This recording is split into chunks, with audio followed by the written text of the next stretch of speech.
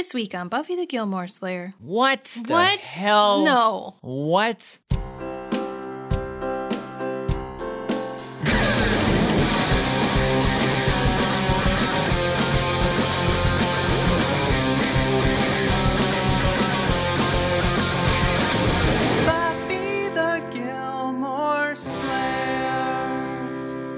Hello and welcome to Buffy the Gilmore Slayer. I'm Brian Morris. I'm Stacey Kulo, and we're both comedians. And a couple. And I've never seen Buffy the Vampire Slayer, one of Brian's favorite shows. And I've never seen Gilmore Girls, one of Stacey's favorite shows. So we're watching both shows together, all 7 seasons, comparing them as we go. And this week we watched Season 3, Episode 13 of both shows, starting with Buffy the Vampire Slayer, The Zeppo. As well as Gilmore Girls, Dear Emily and Richard. I feel like these episodes both had like a similar unusual thing happening. In that they were both kind of telling 2 different stories simultaneously. But the stories were relevant to each other. Yeah. That was just weird. It was. Kind of breaking format for both shows.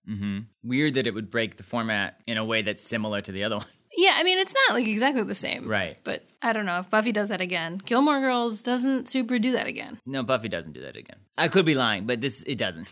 I don't think. What's new with you, Brian? I heard you broke your phone. You told me. I didn't hear it on the street. The crack or gossip about it. Yeah, I dropped my phone and it broke. That sucks, man. The glass broke on my iPhone, so I have to get a new one. I mean, your phone is old. I mean, it's an iPhone 7. That's not that old. No, but I think it's time. I mean, it's a Nokia brick.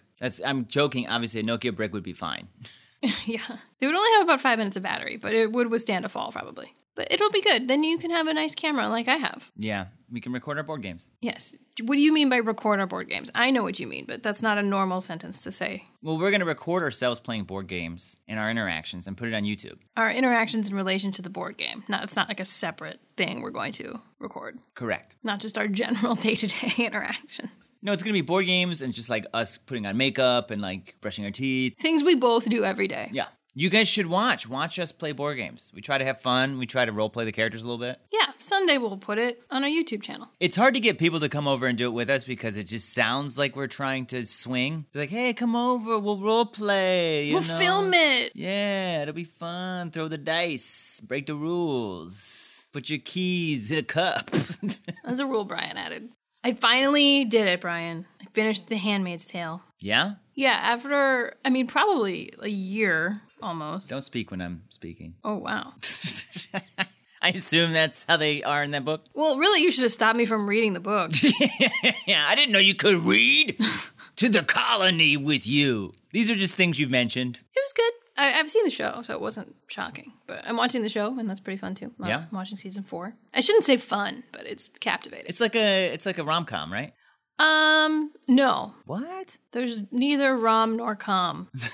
There's not even a little rom? There's some rom, but it's should we be ramen? It's not a long book. It took me a long time because I don't read very much. Should we get into these episodes? Yeah, I'm ready. So this week we started with Buffy. So Stacey, can you tell us about the Zeppo? Yes. In this episode, Buffy and the gang faces the hardest thing they have faced so far. The apocalypse. The Hellmouth is opening again. It's terrible. Meanwhile, Xander hangs out with some zombie friends. In a cool car. Yeah, in a cool car. All right, so it opens like usual with the previously on Buffy the Vampire Slayer. You're fired. That's it. Just the recap of Giles getting fired. It was so funny. I don't know if it was supposed to be funny or not, but it was. You're fired. No other info needed to enjoy this episode. Start episode now. Then the actual opening of the show was a lot to take in, if I'm being honest. There's in some kind of cave. Faith is back. Her, Buffy, and Giles are fighting these blue, big-eared, I guess, she-demons. We learn later that they're all female. Willow's helping them by doing a clouding spell. I don't exactly know what that does, but that's what they say. I guess this is their nest where they're fighting. There's some kind of new demon, and with Giles being fired, they don't have access to his sources like they used to. So they got them all defeated for now, and then Xander comes out from under some rubble, and he insists that he helped too by taking a beating from one of them. And everyone's like, hey, maybe you should stay home next time and leave the fighting to the women. Yeah, these monsters sort of look like in the movie Little Monsters with the kid from Wonder Years, like a buff female version of that. Sure. And a little bit of Predator mixed in. They actually acknowledge that they need to get rid of them, which is not something they often do. Like, they're going to burn them. Oh, yeah, their bodies. Yeah. But yeah, general vibe of the scene is these ladies seem bad, and Xander's not super helpful in general. At school, Xander's trying to catch a football for the first time ever. He just, is begging these boys to play with them, and then he misses it hard, and it hits this real tough-looking dude who calls Xander a word that we don't say anymore. He's, not nice. Seems like a real loner school shooter type, I guess. But he says that he's got buddies, and he's gonna get them together and kick Xander's ass till it's a brand new shape. That's funny.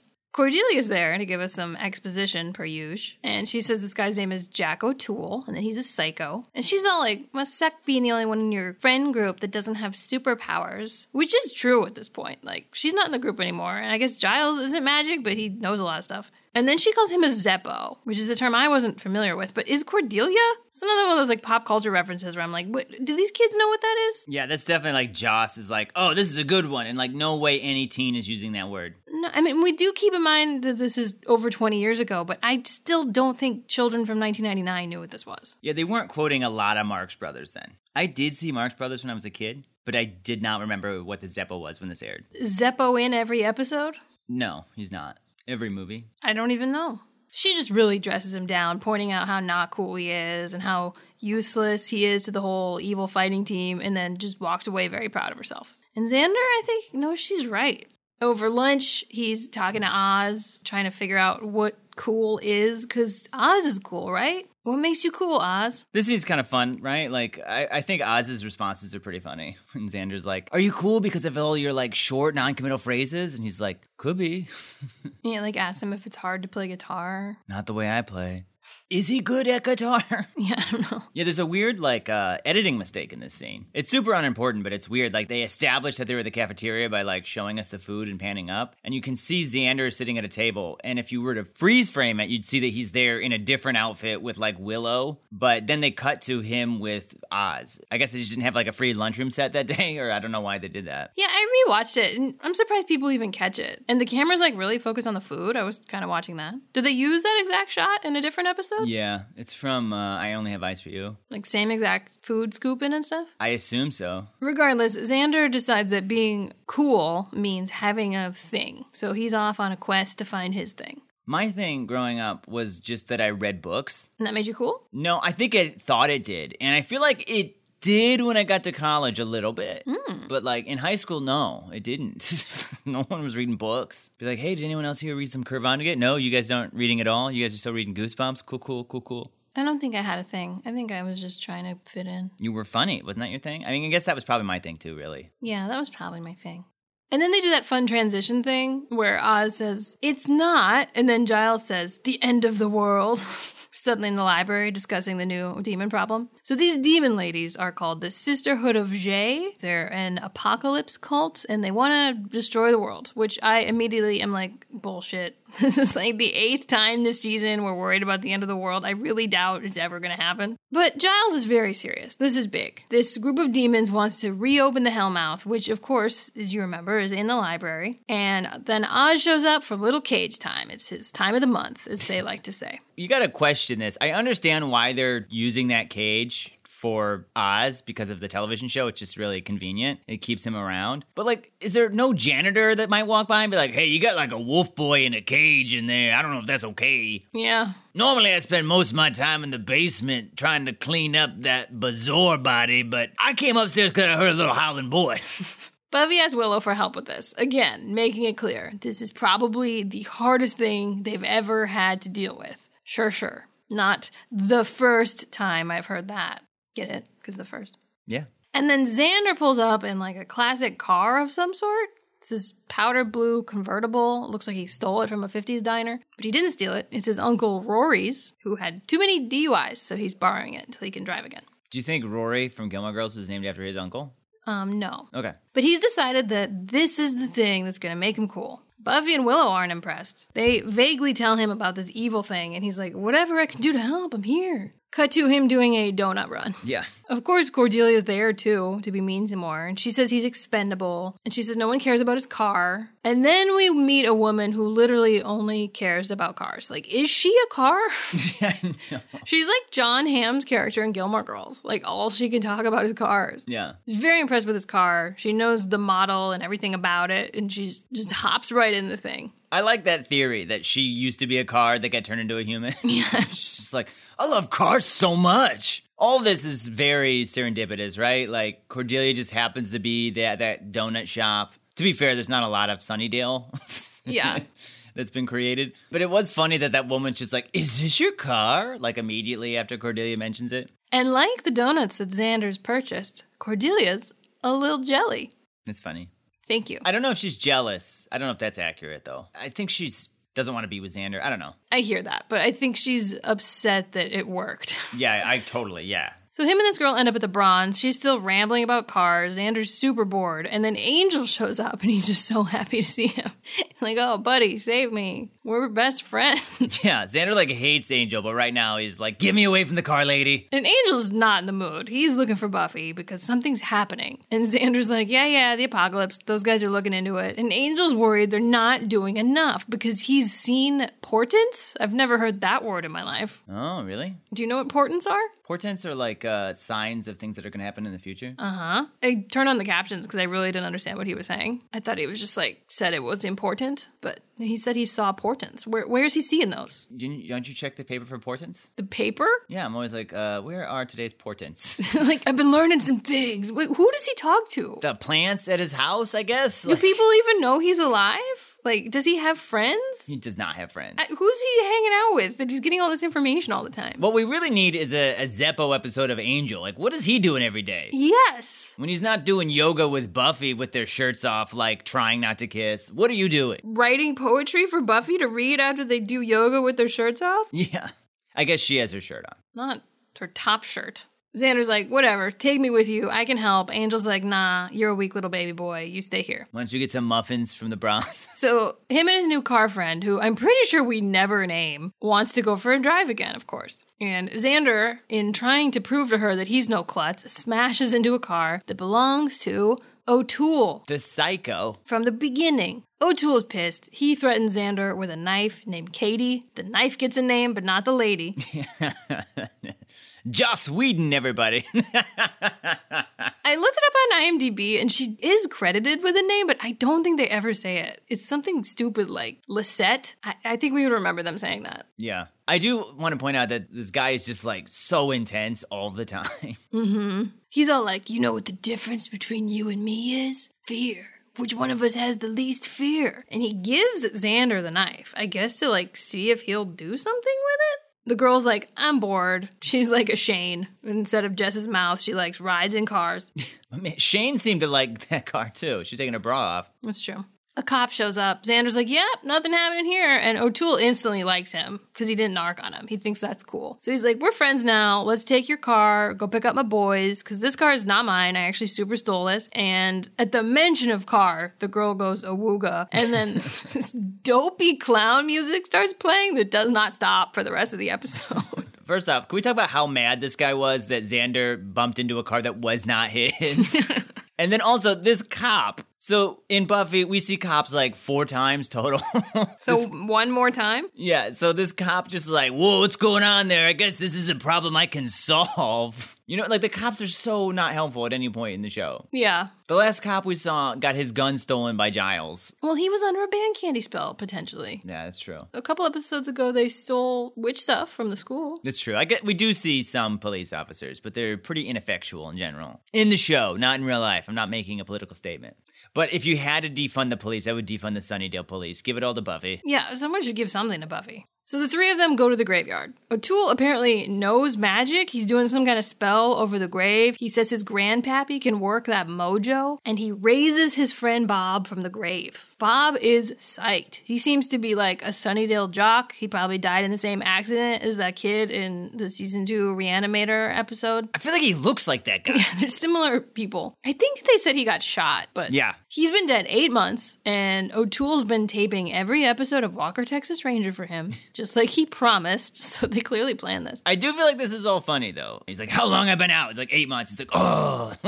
Yeah. You're not worried that you're a zombie right now, man? That your skin's coming off your face? Like, Huge tone shift in the show at this point. yeah. The girl just runs away screaming. This is no longer about cars. She's out. She's out for the rest of the episode. She's tired of being car teased. She's out. Bob and Jack want to go get the other guys, and they insist that Xander drive them around. At the library, Werewolf Oz is cranky. So is Giles. The Watchers Council won't take his calls, and Buffy's eaten all his jelly donuts. I really thought that was funny. Yeah. They're like, you wanted a jelly? He's like, I always have a jelly. I'm always the one that says, let's have a jelly in the mix. And then he's like, I guess we'll send Xander for more. Willow's like, we're sorry. But then she just throws Buffy under the bus. She's like, Buffy had 3. It is a lot of jelly donuts. That's a lot of donuts. She's not fighting tonight either. That's a lot of cows, Buffy. She does burn cows, though, a lot, I assume. Giles is off to try contacting the spirit guides who exist out of time and have knowledge of the future. What the fuck is, what is this? Listen, if your portents aren't available. Why is this the first time we're hearing of this? We should talk about the tone differences, right? Sure. Like you mentioned that music starts playing, that like weird clown car music whenever we're doing Xander's story. Yeah. What did you call it? You said it sounded like Kevin MacLeod music, like on a YouTube video. Oh, yeah. If you guys are familiar with our videos that we put on TikTok or Instagram, if you're not, you should be. But if you are, all the music I generally use is from the same guy. He like makes free stuff that's all over TikTok and things like that. I mean, it's the kind of music you would imagine listening to if you watched a video of like a bumbling bumblebee. Yes. That's the soundtrack for this episode. So that's the tone for Xander. But then whenever we cut to like Buffy and crew, it's like the most intense episode ever. Mm-hmm. Like over the top, turned up to 11, season finale kind of feeling, you know? Yeah. Which is fun. It's a hilarious tone juxtaposition when we see them next to each other. So Giles goes to talk to the spirits. They're like, nah, you're fired, man. What were you thinking? Yeah. We saw the previously on Buffy. We're not going to answer any questions, bud. I think they say, like, don't contact us again or something like that. Xander catches up with Giles. We're now in a different cemetery, by the way. There are 12. Yeah. We've seen this one before, I think. He's just like begging Giles to let him help him, so he has an excuse to get rid of these guys. And they're off in the distance trying to get his attention. And Giles is like, nope, Angel's right. You're a weak little baby boy. Giles is super stressed out. Like, there's something different about this evil. And he says there's the stench of death in the air. And Xander's like, well, that's probably Bob. Yeah. This is kind of funny because they're just like talking past each other, sort of. I don't know why Xander's not just like, no, this is what I'm dealing with. Can you please help me? Yeah, is this related to your thing? Like, I think there's precedent that no one is telling Xander about what they're dealing with. Right. So it makes sense that Giles wouldn't tell him, but I feel like Xander should just tell Giles what's happening. Yeah. But Giles is like, whatever, we'll figure it out. We probably have a couple weeks to prepare. Then another one of those cuts, they definitely don't. We're at a ransacked Willie's, and Willie's telling Buffy that it's going down tonight. I don't know how Willie's alive, though. It doesn't matter. This is like a fun episode, but they've already set up that these women demons eat their victims. I don't know why they just like beat him up and then they're like, be back later. I don't know. Maybe Buffy scared them off, I guess. But the demons got to Willie. They said they're coming after Angel and Buffy, and Willie says he's seen nothing like these demons. But as bad as they are, nothing's going to be as bad as when that Hellmouth opens. So he recommends Buffy and Angel just like cozy up and have a nice last night on Earth together. Heavy stuff. Yeah. Meanwhile, Xander's driving around O'Toole and now 3 of his risen friends. They're just so excited to be alive again. They want beer. They want Taco Bell. They want to bake a cake. Stacy's doing air quotes. You can't see it, but... Yeah. They want ladies. Good luck with that. You guys are gross right now. Yeah.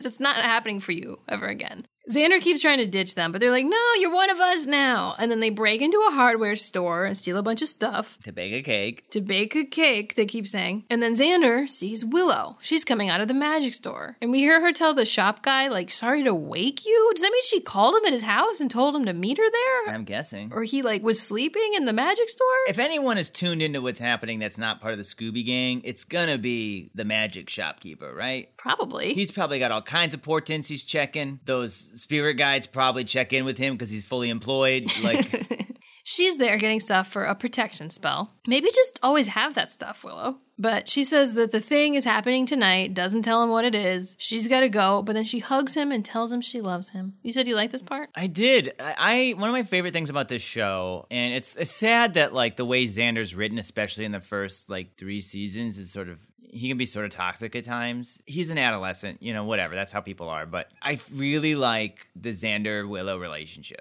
I've always liked it. I've always loved it. And it's like, this season's weird because of their like romance, but like they care about each other and it's like deep. It's not just like a nothing. I don't know. They cared about each other before Buffy showed up. And so when she stops because she thinks like they could die and she's like, I love you, Xander, and like hugs him. Like, I don't know. I really like that, especially given like what's happened this season and how it might be awkward and how you might not want to do that. Yeah. It's silly, but I really liked that a lot, actually.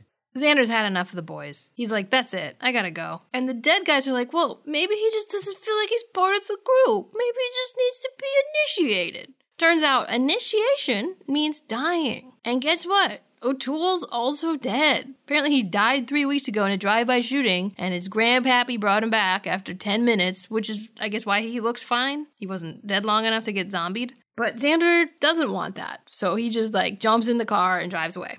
Faith's fighting some blue demons, and she's having a hard time. But Xander comes along and saves her by hitting one with his car. He drives her home and then helps her relocate her shoulder. Now, we've set up that fighting makes Faith horny. And we've set up that Xander is always horny. Yeah, many times. And then we spend half a page of dialogue assuring us that Xander has an erection. And, then they do it. Xander's first time. Death, not Faith's. And it seems kind of nice, I guess. They're cuddling for a second, and then she just kicks him out in his underwear. And she's like, that was great, got a shower, bye. Yeah.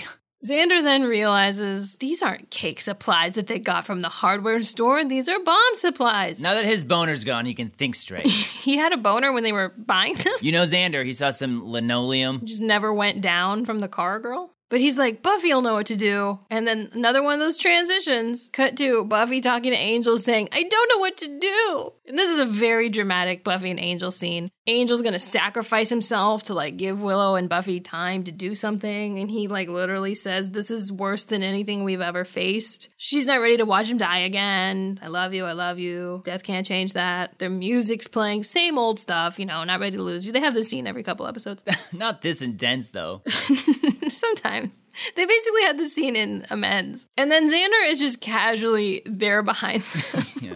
He clears his throat, just interrupting this intense, not fight, but passionate back and forth they're having. He's like, I got this, never mind. This seems like a bad time. You guys just go back to whatever that is. He's like, can I help? And they both kind of shake their head. They just stare at him and he leaves. I thought this was super funny. It was funny. I was thinking this scene's stupid dramatic right now, even though I kind of already understood the tone shift. Yeah. But I'm not ready to lose you. Hey guys.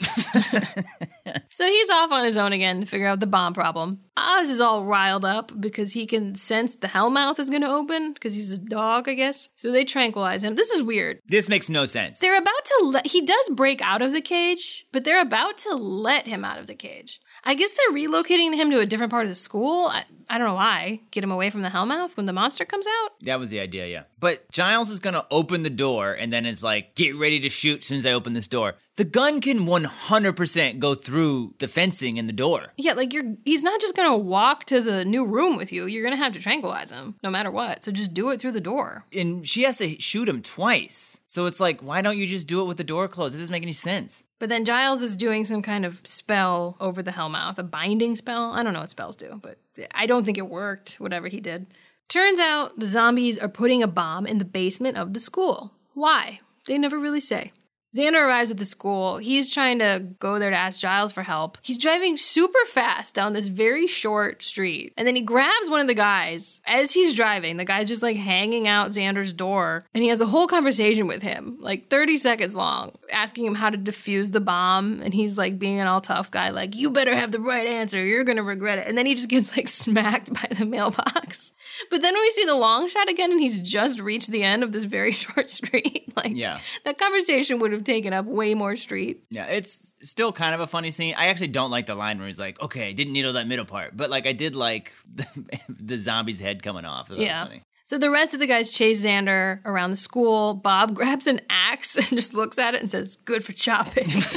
Classic Bob, everybody. But Xander kills him with a vending machine. And then another one of them gets killed by the lady demons. A couple of them show up. The gang's in the library. The Hellmouth is open. The Hellmouth monster is back. Apparently it's grown. Remember that tentacle thing? It looks better now. So the whole time that Xander's dealing with the bomb problem, we get glimpses of this fight. Like, we see Buffy get thrown out of the library at some point. It, like, busts through the wall and Xander sees one of its heads. And then Xander finds the bomb. But O'Toole's there and he's not going to let him stop it. But then Xander kind of fights him and he's going to, like, keep fighting him. He's not just going to let him get out, but it's ticking. And this guy's realizing, like, we won't have time to get out. So he can either defuse it and they both go, or they both will explode. He's like, I'm not afraid to die. I'm already dead. And Xander points out that blowing up is different because then you're in little pieces and your grandpappy can't just raise you. And it works. It gets down to like 2 seconds. He defuses the bomb, proving that he had more fear than Xander. It's kind of funny because this like quiet standoff is happening and we see like cutaways to the gang in the super violent fight with the monster upstairs. Yeah. And then Xander tells him he doesn't want to see him on campus anymore. Xander walks out of the room and Jack's like, I'm not going anywhere. I'm going to get you. And as soon as he opens the door, Oz is just there and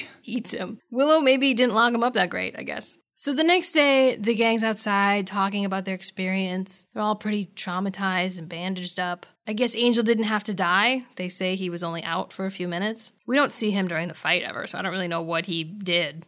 Buffy tells Giles that something he did was the bravest thing she's ever seen. I guess their relationship's all better. Yeah, I wish we addressed that more. Like, he betrays her pretty hard in the previous episode, but we didn't even, like, address that. But I don't know that you would be able to with this episode. Right. But it was cute when she said that. He's kind of like, aw, shucks, you can tell. Yeah. And Willow says that no one will ever know how close the world came to ending. Specifically, like, what they did to save it. Yeah. Which I think is meant to be like, no one will also know about Xander's thing. But, like, why won't anyone know what they did? They could tell people. They could write a book about it. Like, no one told them they couldn't. It wasn't like the monster left and was like, I don't want to see you here ever again. I don't want to see you guys on campus. And then Xander walks over and they're like, wow, Xander, you were lucky you weren't here last night. And then he offers to get them snacks, but Oz isn't hungry because he fully ate a man. Cordelia shows up to be a bitch again. Which is generally her role. So. And then Xander just kind of smiles and walks past her. She's like, what? What? What? He's got that cool factor now. You think? He's cool? For at least the rest of this episode. So his thing is diffusing... Is not having fear. Oh. I don't know that stays tried and true for the rest of the show, but... That's all I have. I think that was where... it's over. That was it. Yeah. A lot of moving parts in this episode. Yeah. Brian, was it a good episode? I think it was a good episode. I will say, and I'm trying to turn on the woman whose name we never learned, that it didn't fire on all cylinders. Ooh, can we go for a ride? I feel like some of it didn't work, but I feel like a lot of it did. Yeah. The problems I had is like Xander's story was just so silly dumb. Mm-hmm. Why did they want to bomb at the school? It's just like a weird coincidence. These guys just don't seem like the types of people that would be into building bombs. Yeah, I don't know. I mean, but none of the people in this show ever look like the scientists who would bring their brother back to life with science and then build him a Frankenbride either, you know? Yeah. It just seemed like a big leap to go from like, we want to get drunk at Taco Bell to we know how to school, yeah. We know how to build a bomb. Yeah. Like they weren't even talking about how much they hated school or anything like that. Or right. Like how much they wanted to get back at that mean science teacher or whatever. Yeah, so it's just sort of a bunch of odd stuff with Xander. And some of the writing for Xander isn't that. Some of it isn't funny. Some is. But some is. So I'm torn. I do think it's a good episode, and I think it's very funny. I just think a couple of the jokes don't land because of some of the tone shifts. What'd you think? Yeah, I felt the same. Like, it became very clear at some point that the stuff that was going on with the Apocalypse storyline wasn't important. Right. That they were just playing that up to be as dramatic as possible. Because then it was funny to switch to Xander's, like, super, not lame. Like, he had kind of a big problem to deal with, but... Any other day of the week, it would be a big problem. Yeah. Maybe it would have been better if Xander's story was, like, a very simple thing. I mean, it was. I mean, not really. Everyone would have died if he didn't save the day. Right. I see what you're saying. And he was dealing with zombies that wanted to kill him. So maybe if he was just like doing like an easier task where he was the hero, it would have been funnier instead of just like straight up making it goofy. Does that make sense? Yeah, I don't know. I don't know what would have worked better. I did still think it was very funny. But like I mentioned that scene where he was talking with Giles in the graveyard. I'm like, why wouldn't you just tell him what's happening? It'd be one thing if he was just like, these guys are kind of bad dudes. But if it's like, hey, Giles, no, these guys are like coming back from the grave. Should we be dealing with that? Right. That's like something you definitely need to ask Giles. I liked what they tried to do. Yeah. It was very funny when they shifted tones. But I just didn't enjoy Xander's night at all. Yeah, that's the thing, man. I really want to. O'Toole was just annoying. He was like too bad of a dude. Like, obviously he's bad. We want to see Xander beat him. But there should have been maybe one fewer zombie friend. That just felt like over the top. If it was just O'Toole and Bob, and maybe one other friend. Because we don't even know the other two's names. Yeah. They were just like two extra guys that were there. I think it was a good episode. It was entertaining. But something's keeping it from being like great for me. I agree. And now for a special segment we like to call Meanwhile on Charmed. Charmed was another popular WB show airing around the same time that neither of us has ever seen. But we're discussing it anyway. Based only on its IMDb summaries. Stacey, what happened on Charmed? Meanwhile on Charmed Season 3, Episode 13, Bride and Gloom, Phoebe and Piper are lured to the dark side and relish their new evil powers when a shape-shifting warlock tricks Prue into a shotgun wedding in an effort to steal the Book of Shadows. Couple things we gotta recap, Brian. I'm sure you remember the Book of Shadows is a weight loss cookbook Yeah, of course, hon. that their evil shape-shifting neighbors have tried to steal in the past. Yeah, of course. You think I would forget that? That's all I have to recap. So I assume this is one of their neighbors. Maybe he was like kind of young when they first moved in, but he's all grown up and kind of hot now. Yeah. But okay, a shotgun wedding, do you have to be pregnant to have a shotgun wedding? Or is it just like, we're having premarital sex, we might get pregnant, we should get married? I mean, I think you're supposed to be pregnant. Right? So is she pregnant? Maybe she thought she got the warlock pregnant and it's pretending to be pregnant? Warlocks don't get pregnant. Okay, so the warlock shapeshifts into a pregnant woman Yep. and Prue thinks she did it? Uh-huh. Sounds right. I recently found out how reproduction works. So I could see how someone who's spent a lot of time with magic is just a little confused about it. Yeah. Especially when she's like half cartoon. She could be like, is it my cartoonness? Oh, who knows? And probably the shape-shifting warlock also gets a little confused and forgets that it's a warlock and not a pregnant woman. Right. But since it thinks it's a pregnant woman, it's hungry, so it needs that Book of Shadows. Yep. For its cravings. Mm-hmm. But then there's this whole other thing with Piper and Phoebe. What are Well, they? they're being lured to the dark side. Well, yeah.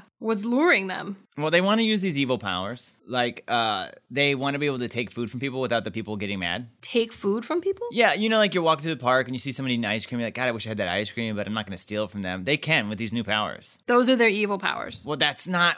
Oh, my God, Stacey. That's not all their powers. Okay. Come on. That's one. It's pretty That's one. not and, super evil. The other one is, no, that's it.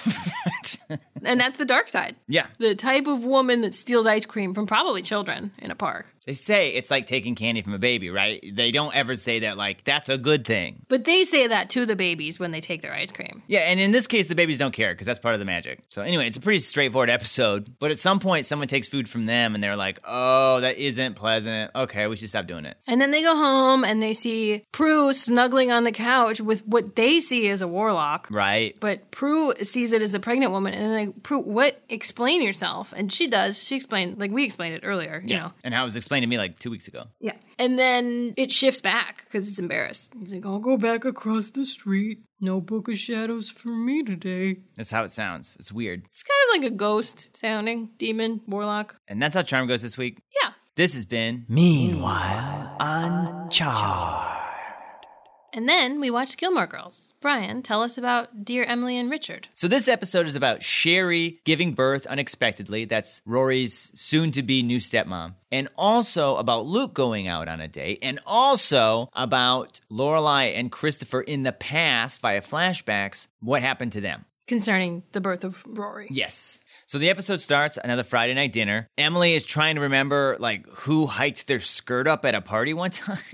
Just like some woman. And Lorelai and Rory tell Emily and Richard that they're planning to do a European backpacking, hostel-staying adventure after high school. And Richard and Emily are, like, laughing about it because they think it's a joke. Because that's too absurd for them. Hell, when Emily went to Paris, she stayed at the Ritz. Lorelai's like, if it makes you feel any better, we'll go there and then we'll eat out of their dumpster. And Richard's face is great after that. Yeah, they think this is funny. They're adorably laughing at them. Yeah, because the idea of like slumming it in Europe is like too much for them. They could never do that. They also don't think it's safe or proper. And when they find out that they're actually going to do it, they're just like flabbergasted and like shocked. I like when they offered to pay for it. They're like, we'll just pay for your trip. Don't worry about it. Just don't stay in those places. Then we go to Luke's. Dean is next door working with the construction crew for Dosey. Apparently he's still like an errand boy for them. He's like Xander. Yes, exactly. He's going to go get some jelly donuts for them. That surly construction dude is back. Tom. He's got a name? Mm-hmm.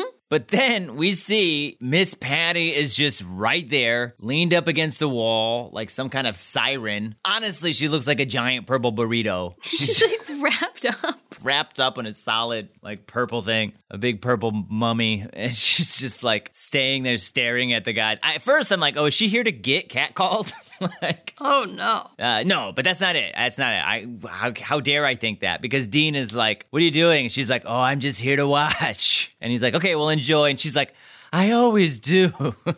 Miss Patty is a hornball. So next door at Luke's, Luke is reading a book about romantic restaurants, whatever that is. It's maybe like just a guidebook, you know, right. the Zagat or whatever. Right. But Jess is all like, Luke, reading, this does not compute. What are you reading? And so he tells him, and Jess is like, what are you doing that for? And Luke's like, well, that's what you do when you date someone. You, like, find a nice place to go. And then Jess is all like, that's not what I do when I date. And I'm like, yeah, I imagine you put no effort into your dates, Jess. I know. You're a very low effort person. Your dates consist of getting in a car and making out, I imagine. Probably. So then Dean shows up, and Jess just, like, ignores him. And Dean, like, walks up there, and he wants to order, and Jess is like, talking to the clown. And Dean's like, I am.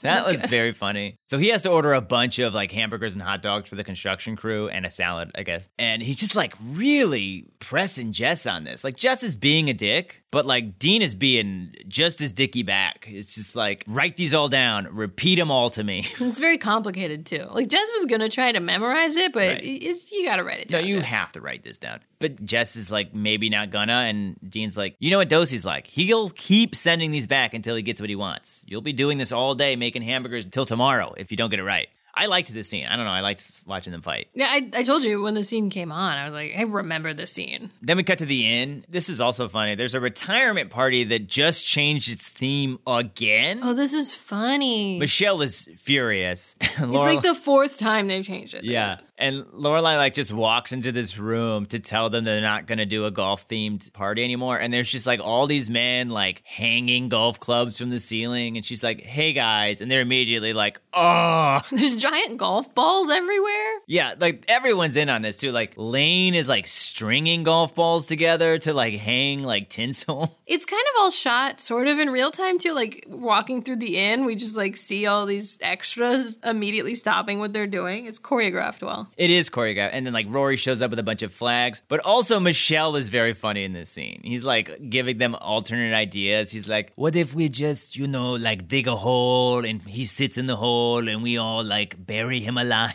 His wife gets used to eating alone. Yeah, that was the funniest line. He's like, then we have dinner, you know, and his wife gets used to eating alone. That was so funny. But they're going to get a new theme at 4. God, who is this guy that's like, better be themed 2 minutes before I get there? Richard? Sure, okay. But Richard's going to pay a lot of money. I guess maybe this guy is too. Who knows? But then Rory shows her mother, hey, I got an invitation to Sherry's C-section. Sherry's made it into like a big event where they're going to get sushi. And then like, you know, if there's time, maybe watch a C-section. And I actually like this scene too because this was one of those scenes that really shows that Lorelai is like a good mom and like a kind-hearted person.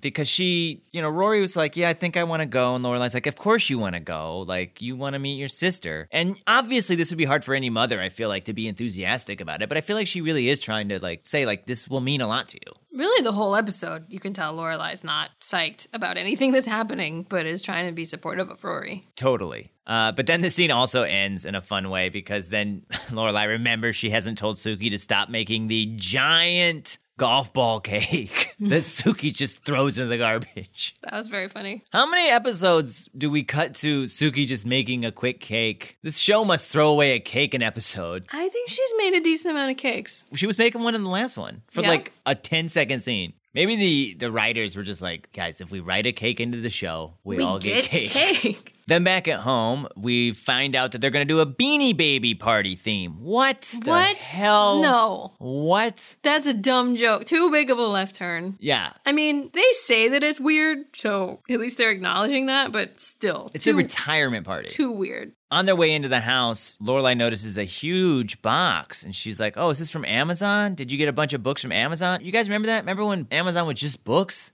I do.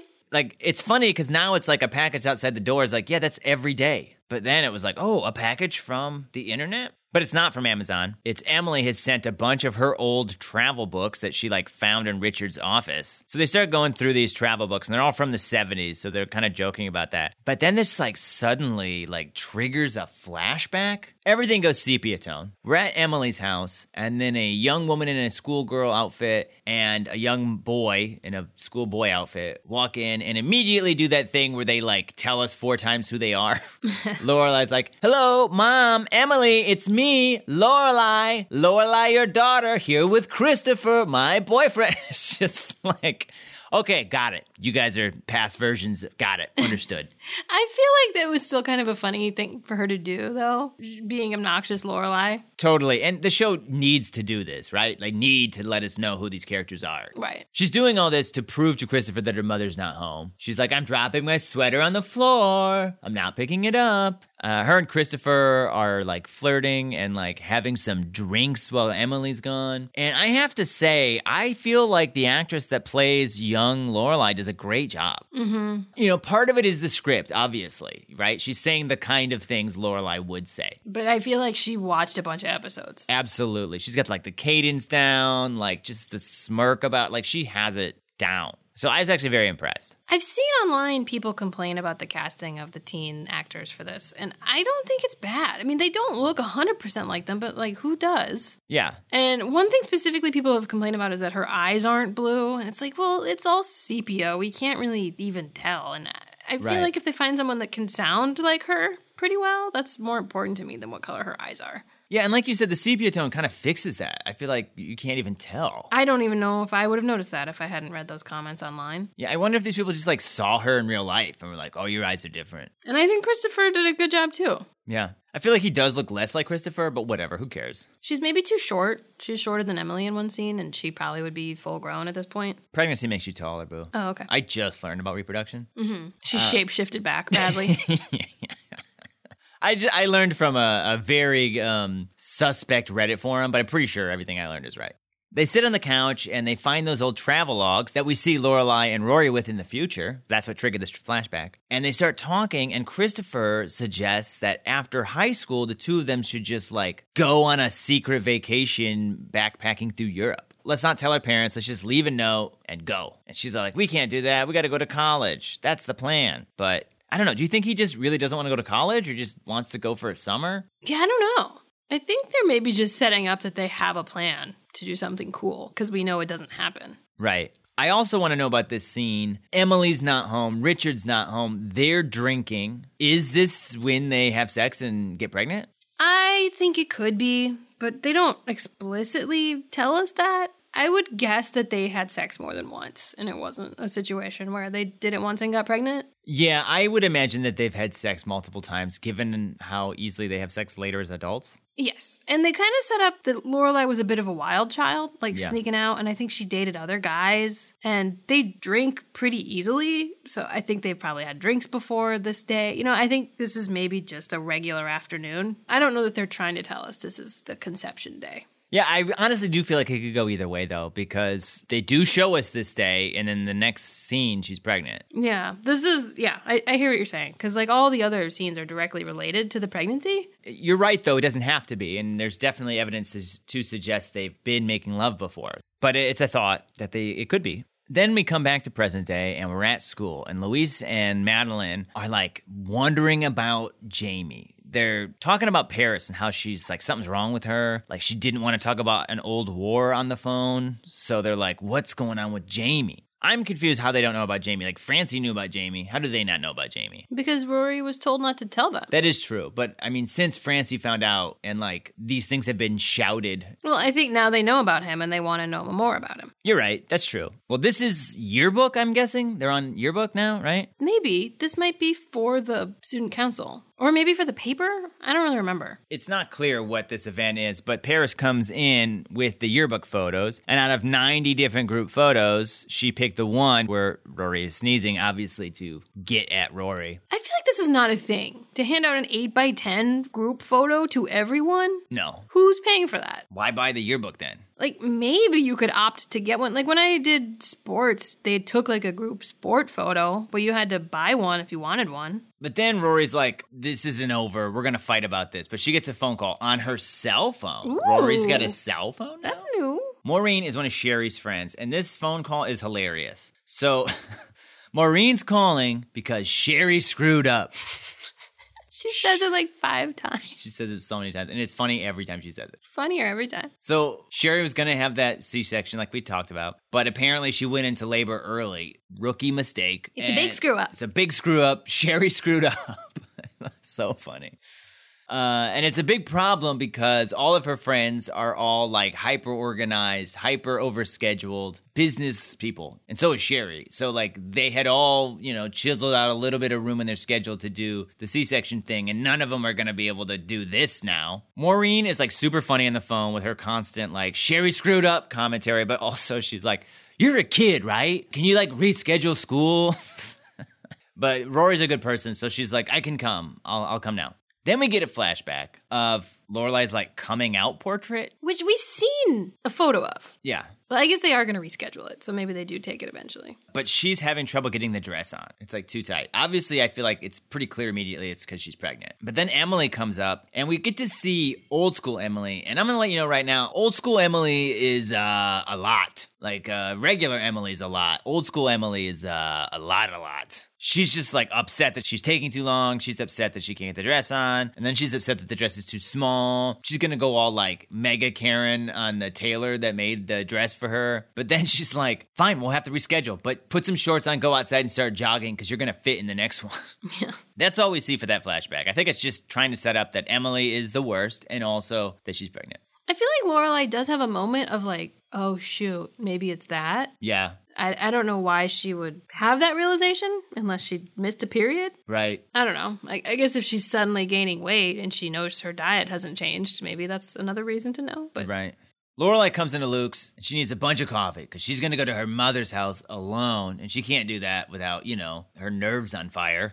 And Kirk is just there, like, hanging out, listening. Yeah, did he ever order anything? No, he's just chilling. We'll talk about that later, but he's just chilling right now. Then Luke comes out looking really nice. He doesn't have a baseball cap on. He's wearing nice clothes. I think something that Lorelai picked out for him that one time. Yeah, she even says, like, hey, is that shirt the one I bought for you? He's like, yeah, whatever. Then the lawyer shows up, and Lorelai puts it together like, oh, this is for a woman on a date. And the lawyer, Nicole, gets a phone call because she's a lawyer, and lawyers, get phone calls. And Lorelai's like, what? But you've got a big sign that says no phones. Like, what's happening? This is like all done silently, pretty much. It's very funny. Yeah, she's like freaking out, gesticulating, like, the sign, the woman, Luke, what's happening? And Nicole apologizes, and Luke's like, oh, you make as many phone calls as you want, But I do think there's also a second where Lorelai doesn't like that he's going out with a woman. Oh, yeah. Right? There's like a split second where she realizes it's a woman that he's dressing up for, and she's like, all right, wait, what? I'm not into that. Yeah, and that probably comes out a bit in her childish behavior about the cell phone. Yeah.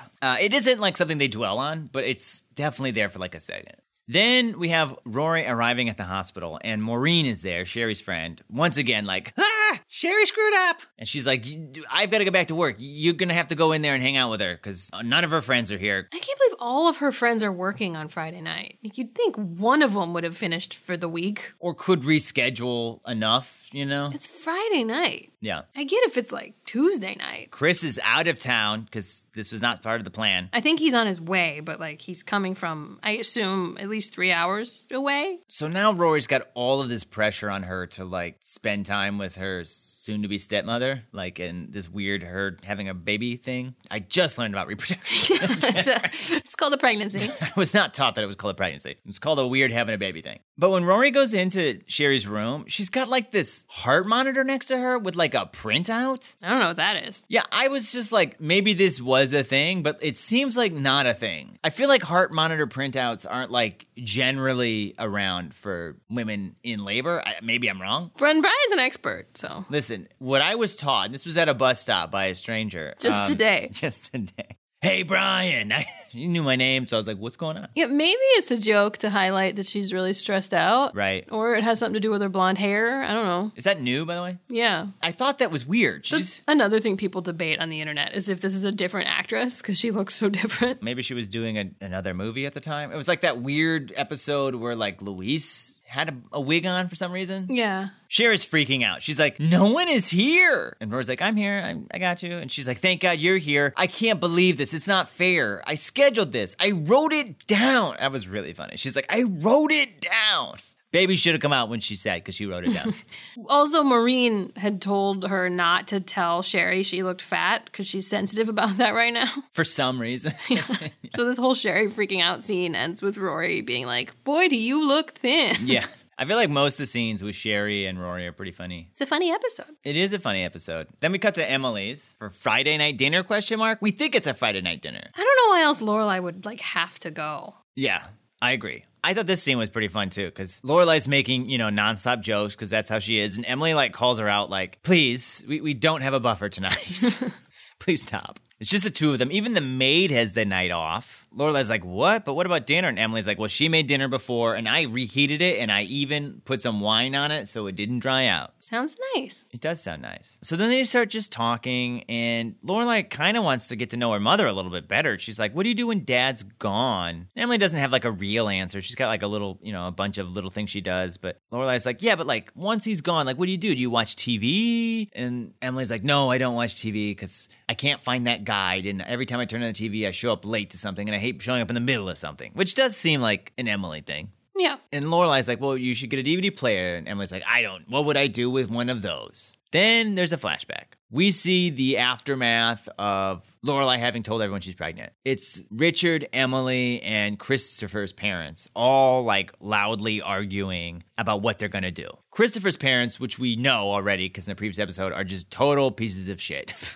Yeah. They're just oh, this is all her fault. She ruined his future. Christopher's mom's can't we send her somewhere? I don't know what that means. I'm imagining that means she has the baby and then you give it up for adoption and we just never talk about it. But then the dad is maybe we could just get rid of it, And, they're all no way. And Richard's this is what we're going to do. They're going to get married and Christopher will come and work at my company. And he's the most reasonable sounding one. And that's the last time he'll be reasonable in this episode. Oh, yeah. What? I don't understand what they're doing with his character beyond this point. But then we move upstairs and we see that Lorelai and Christopher are listening and they're both also upset. Lorelai's what about what we want? They're making plans for us. Christopher's a little bit more on their side. He's this sounds okay. I'll do that. Yeah, he seems to be trying to do the right thing here. Yeah. And when I say do the right thing, I'm not saying objectively this is the right thing, but he's doing what he thinks would be the right thing. Right. And he seems legitimately fine with Richard's plan. Yeah. But Lorelai's all but we're going to Europe. We're supposed to do that. I think they're trying to show us that, she isn't really processing that that's not an option anymore. Right. She's not able to concede that their lives are forever changed. And if they have this baby, I don't think her parents are just going to, let her go to Europe for the summer. Right. Which kind of fits her character. She's not super responsible to this day. Yeah. Well, she definitely is responsible. She raised a kid by herself, but sort of immature. Yeah, I think that's a good way to describe Lorelai. She is immature. She's responsible. She's just immature. Which is okay, Lorelai fans. Characters have strengths and they have weaknesses. So then we cut back to present day hospital where Rory has turned Sherry's bed into a little desk. Yeah. And she's got a headset on and she's making calls for Sherry's work. So she's calling different people and I don't know, rescheduling or telling them. I don't really know what Sherry does on phone calls. But she's not telling them she's pregnant. Yeah, it's so funny. She's going to call somebody and Sherry's oh, don't tell him I'm pregnant. He hates pregnancy. There's just some guy that's I hate pregnancy. How does he feel about newborns? That's fine. That's after pregnancy, honey. I learned that today.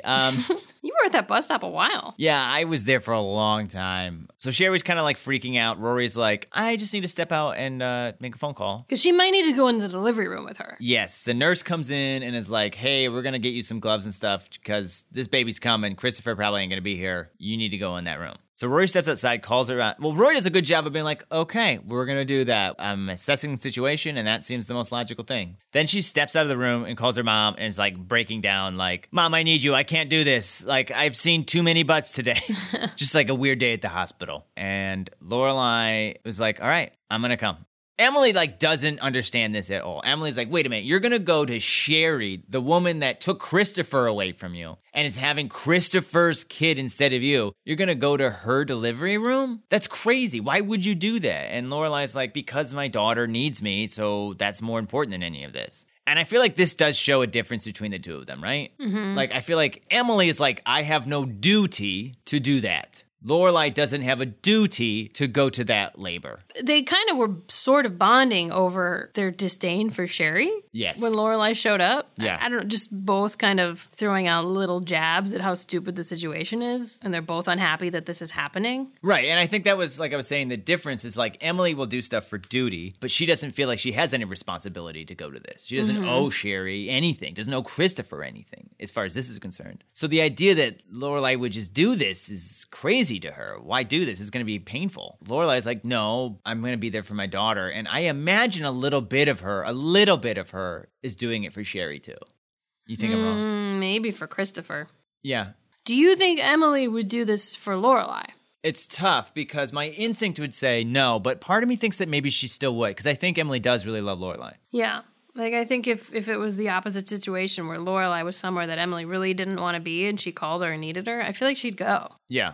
She'd be mean about it. Yes. But I think she would go. Yeah. So she's going to go. And to be fair, Emily, is kind of like, I don't understand, but Emily isn't like too crazy. It doesn't stop her. She seems hurt, but she doesn't like make a scene.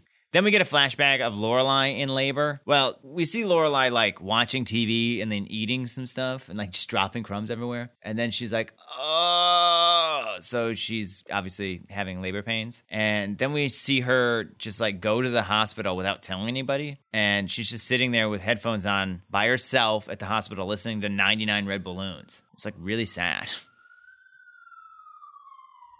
Speaking of hospital.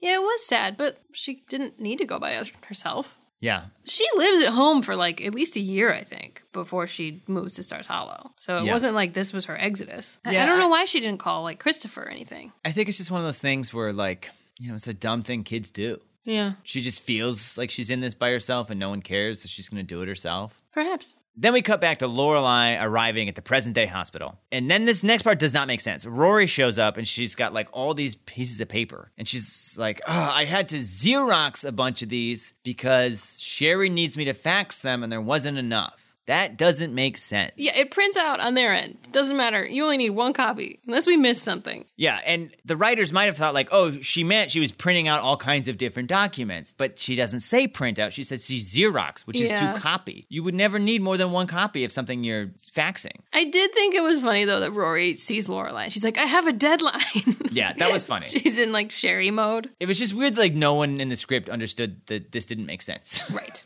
Then they go into Sherry's room, and Sherry is, like, sitting cross-legged, but, like, standing. I don't know. It's weird on the bed. And Lorelai's like, what are you doing? And she's like, well, Maureen told me that Howard Stern said that sitting like this makes the baby come faster. And Lorelai's like, well, if you had a good source, that's all that matters. I mean, that's maybe a better source than the bus stop. This bus stop guy had glasses, so okay, he knew a lot about how the reproductive butt organs work. So they're getting ready, they're gonna just go into labor, and then Christopher shows up. He's like, I made it. I broke a bunch of laws to get here. We assume it's because of speeding, but who knows? Maybe he stole a car. Maybe he hijacked a car. We don't know. He killed someone. But he's there. Feel like it takes him too long to get into the room. Just like spends a minute talking to Lorelai. Then we cut to another flashback, Lorelai being wheeled into labor, and Emily and Richard show up, and Emily is like furious, and she's just like, you do not leave the house to have a baby without telling your mom. You say, excuse me, Mom, I'm having a baby, can I get a ride? Very funny. Very funny. Richard, though, what the hell? Richard's like, oh, I wish I'd known. I've got the wrong kind of shoes for this. Is he wearing heels? What's happening? Yeah, there's not that much walking involved in waiting for a baby. Yeah, any shoes you wear to work, you can wear to hospital. Yeah, what are these like fancy shoes Richard only wears for fashion, not for comfort? Maybe, did they say where they were going? Maybe they were on their way to like a party or something. And he's wearing skates. It's weird. He's being such a little baby about his shoes. It's like sitting down making faces like, oh, my feeties hurt. Yeah, they could come up with no better lines for him. They didn't want him to have opinions on the labor. Then we cut to Luke's present day, not past. That'd be fun. Kirk is still there. That would have been fun if we had just done one rando flashback to Miss Patty at like a different construction site. Kirk is still here. Jess like calls him out like, you want to order something? Do you like want to go home maybe? And he's like, no, I'm bored at home. Like, what are you doing here? He says he's been there 4 hours. Jess is like, you should read something. And he's like, all right, like what? Jess is like, I don't know, Moby Dick. And Kirk's like, oh, about the whale? Nah. I'll just sit here. Okay, thanks, dude. That's probably why he has all these jobs. He's bored at home. Yeah, you'd think he'd be working right now. Then Luke shows up from his date with Nicole. They sit down and they're complaining about how dumb the restaurant was and how they didn't like it, but that they both still had a good time, though, with each other. Jess comes over, gets him some coffee, and he asks Nicole how the date goes. And she's like, oh, it went really well. And he's like, you had a good time? She's like, yeah. And he's like, cool. I'm going out for like an hour, and then immediately puts on his coat. The implication being like, you guys are going to bone. I don't have to be here for that. We're led to believe Jess is essentially being like, hey, I'm doing you a solid. Mm-hmm. I'm leaving so you can have some alone time with a lady. Even if it's not to bone, just to have him out of the hair. I think it's clear that it's for boning, though, don't you? Yes, but... That's what we call it, boning, right? That's what the doctor told me at the bus stop today. It was a doctor? He told me he was a doctor. He wasn't. Yeah, but regardless, whether, they don't have to, but he's just going to be out of their hair for a while. Luke immediately is like, what? Come on outside. He takes him outside, and it's kind of funny because we just see them like screaming at each other outside, or pretty much Luke just like yelling at Jess. It's very like animated, and Kirk leans over to Nicole and is like, they have amazing communication. He like slaps Jess in the back of the head. Finally, Jess comes in. He's like, I guess I'm not going away for an hour. And then he like goes upstairs. Yeah, I feel like this was super weird. Like, Luke should have just let him go. Because now it looks like he, A, doesn't want to have sex with her. Right. And like made a scene for no reason, which is unattractive. Like, even if they weren't going to have sex, like, it's a weird message to send to her that he doesn't want to be just alone with her in the restaurant. Yeah, and also it's just like, you can read it as, I'm leaving so you guys can have sex, especially since we know Jess. But it's like not that crazy to be like, oh, I'm going to leave you guys alone here for a while. Like, so I'm not in, like you said, I'm not in your hair. The only thing I can think of is Luke is just misreading it as Jess like interfering in his personal life, or is just like totally misreading it that Jess is going out at a late hour. Yeah. And he's like, no, you can't go out. You have to work at the diner. If you're not at the diner, then I have to work at the diner. You know, that kind of thing? Yeah. I think it's just a sex thing, and I think it's silly. Is he just like offended that Jess would presume he wants to have sex with this woman and he's meddling? I don't think. I think he's upset that Jess is suggesting that they're going to have sex while Nicole is present. But Luke made it weirder, though. Absolutely. But I mean, I can see how it might make you uncomfortable if it's like, oh, you guys had a good day? Well, I'm going to leave so you guys can do whatever you need to do. Yeah. But after your first date. Jess was perfectly subtle. I do not think Jess was subtle. He's like, how'd the date go? She's like, well, okay, then. He like sets the coffee down on their table and is like, all right, well, then I'm going out for like an hour or so. I guess he could have been more subtle. Like, oh, I'm going to meet Rory, like I said. At the end of the day, it was silly, but it was still funny. It was a funny scene. But Luke's a weirdo about it. I mean, Luke's a weirdo about frickin' everything. I don't know why I censored myself. I heard saying the word fuck can lead to babies, so. Just saying it. Oops. Then we cut back to the hospital. Present day. Christopher comes out and he brings Lorelai out and looks at the baby and he's like, it's perfect. And Lorelai says, Rory was perfect, but this baby is a solid second place. Chris is just like gushing about this child. And you could tell that like Lorelai's got this like bittersweet sense, like just is a little uncomfortable. And Christopher like kisses her on the side of the cheek. It's like a friendship kiss, but you could tell that she didn't love it, that she felt uncomfortable when he did it. Right. I mean, there's a lot of emotions, right? But part of me is like, yeah, this has got to be super hard for Lorelai right now. Like, she was going to be with you, and now she's not, and she's watching you have the experience that I don't know if she knew she wanted at the time, you know, of like Christopher being there for their baby, like having the perfect family birthing experience, and she didn't have that. Yeah, and that's interesting because they don't show us that Christopher missed it. It seemed like she didn't ask him to be there. Right. So she can't like blame him. I could still see, even if you don't blame Christopher, you're still like, God, I wish you were there. Even though I could have asked you, you know what I mean? We all make mistakes. He also could maybe be reading the room a little better here to not rub it in so much. I get that he's in like a mood where he can't help himself, maybe. Yeah. I don't know what that's like. We haven't watched a baby be born. I did, actually. I was going to say, you maybe did today. On this bus stop. That's how this all started. You really were gone a while. Then we cut to Lorelai in a flashback looking at her baby Rory and saying it's perfect, which is very interesting, right? She said the baby was perfect then, and Christopher saying the baby is perfect now, which is, I feel like it's significant. I feel like it's sort of saying that, like, Christopher's going to be involved in this baby's life. This baby is going to be more important to him than Rory. Well, Christopher's also in the flashback, and he says, like, she's beautiful or something. I know. And they say, like, opposite things in the present. Yeah. So that's why I feel like that's important. I don't know. Maybe I'm wrong. But in the past, Christopher seems a little like, oh boy. Then we cut back to present day at Emily's house. Lorelai's showing up and she's got a big DVD player. She's got a bunch of DVDs. And Emily's like, what is all this about? And she's like, I bought you a DVD player. We're going to set it up. I bought you a bunch of DVDs. Emily's doing that thing where she's like, what am I going to do with these? Oh my God, I love this musical. Yeah. Cue Lorelai rolling her eyes. This is a cute scene. It was a cute eye roll, too. It was very funny. Yeah. And Lorelai's like, I'll set this up for you. And this is also a fun juxtaposition of their different attitudes towards life and stuff. Emily's like, well, we've got to hire a man to come do this. Set it up, a professional. There's no way we could figure this out. And Lorelai's whole, like, life motto is, like, I can do this on my own. Mm-hmm. Like, I can do this. Just give me some time. I'll read the instructions. And Emily's like, no way. You'll electrocute yourself. You'll destroy something. Which is so funny, because DVD players are so simple. It's really not hard. You're not going to hurt yourself. And then they start heading upstairs to go hook it up. I think it was really nice of Lorelai and sweet that she bought her mom this. Mm-hmm. And you're totally right. I don't even know they really thought about that it's just like a huge metaphor for her being like, no, I can do things on my own. I don't need money. Right. And like the idea Emily has is that that's impossible. It has to be done this way. Mm-hmm.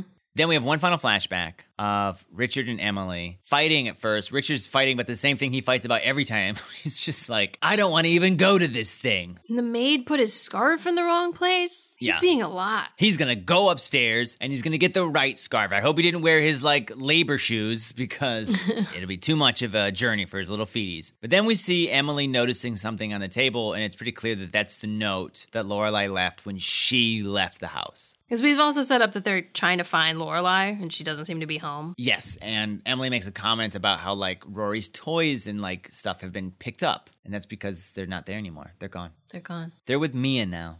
And that's the episode. That's the episode. So, Stacey, do you think this is a good one? I do. I really like this episode. Yeah. This is one that stands out to me when I think about some of my favorite episodes. Yeah. I told you, I see people sometimes not like the casting, and maybe that's the only flaw people have with it. I was thinking, like, do people not like this episode? Am I wrong? But no, I stand by it. This is a great episode. Mm-hmm. I think it's very funny. The storytelling's very sweet. I thought maybe I wouldn't like the Sherry parts because she can be a little annoying historically, but that was all very funny. Maureen was hilarious. Mm-hmm. Kirk was super funny. Luke and Jess were funny. I don't think there's a lot wrong with this one. I didn't mention this earlier, but again, I liked Jess and Luke, like, bonding. Like, it's that male bonding where they're sort of giving each other shit a bit, but, like, they are showing that they care about each other. Yeah. The very fact that Jess is pressuring him to go on a date, but then also being like, I can leave. Like, I feel like that's bond, you know, like, I'm doing you a favor here because I care about you. Yeah, another episode focused on their relationship and none of Rory and Jess, too. Yeah. But yeah, Lorelai and her daughter, that relationship showcase was very important in this episode, as well as Lorelai and her mom. Right. You kind of mentioned that you didn't think the transitions between the past and the present were super smooth always. And you're right, some made more sense than others, like showing her in the dress maybe felt a little clunky. But I thought for the most part, considering the show doesn't do that, right, did a good job of making it make sense. Yeah, just for the listeners, like, I just thought that not every flashback fit narratively. I thought the worst one was the first one, where they're just like kind of staring at a book and then it becomes the past. Yeah. You pause, you're like, wait, what? What? This is, where are we? Okay. First off, anyone out there that thinks taking notes in a Gilmore Girl episode is easy, I'll tell you right now, it ain't. I don't know how many people are doing that, but... they talk so fast in the show. I'm like, what was just said? Where? Slow down, Miss Patty. Which is what he said to her when he walked past her on the street. And he was grabbed she by is her. a fast woman. Did you like it? Did you think it was good? Yeah, I did think it was good. Like I said, some of the scenes I feel like weren't perfectly aligned, like they didn't flow perfectly from one to the next. But overall, that's like a minor criticism. Very funny episode. I feel like all the jokes really hit. Yeah, I had forgotten that specifically about it. I just remember liking the flashbacks a lot and getting that information. The flashbacks, if I'm being real, didn't have much emotional weight to me. Almost didn't need them. I know that's like sacrilege. Someone's going to be mad that I said that. But like, we all knew this stuff. Like, yeah, we had a moment or two where we see a sad Lorelai in the past. But like, I was like, let's dwell on that more then if we want to feel that emotion. I hear what you're saying, but I think the juxtaposition helped tell the story of the present. I feel like the episode needed a little bit more like Kevin MacLeod music. Well, we'll put it in a TikTok. So, Brian, which episode do you think was better? I think Gilmore Girls was better. Oh, me too. It wasn't a super hard decision for me. I know you like this episode of Buffy, but how did you make your decision? Well, I mean, I was just, it was tough, but I think the whole idea that like Xander's adventure wasn't that exciting / wasn't that funny on its own is the reason I have to give it to Gilmore Girls. I feel like Buffy did a lot of stuff I really liked, but it didn't, like I said, didn't fire on all cylinders, whereas Gilmore mostly did. Yeah. The more I thought about that Buffy episode, the more I liked it, but like I said before, I just really didn't love a lot of the Xander story. Yeah. Even though I liked a lot of it. It was funny. At the end of the day, I feel like this Gilmore Girl just had more working parts. And while both episodes were fun and good, I think Gilmore was just better. Yeah, agreed.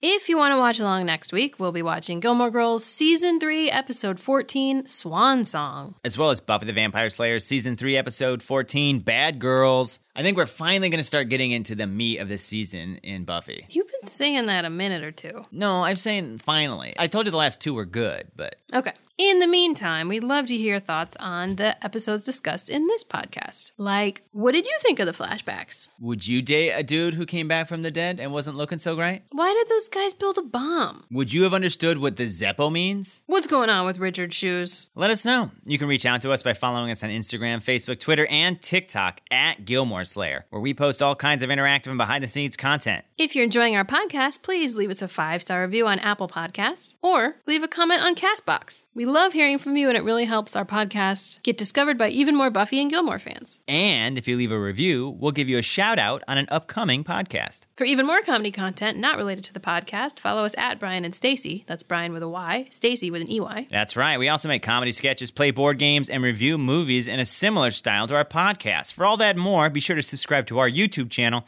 also called Brian and Stacy. If social media is not your thing, you can send us an email at brianandstacyreviews@gmail.com. I have to go. I got to take that bus. I'm probably going to learn about the circulatory system. I'm sorry, what? The circulatory system? Circulatory? Well, if that's not the right way to say it, I'm going to find out, okay? Doc said he would teach me all kinds of things. It is the middle of the night right now. That's when he's the most active, he said. Bye.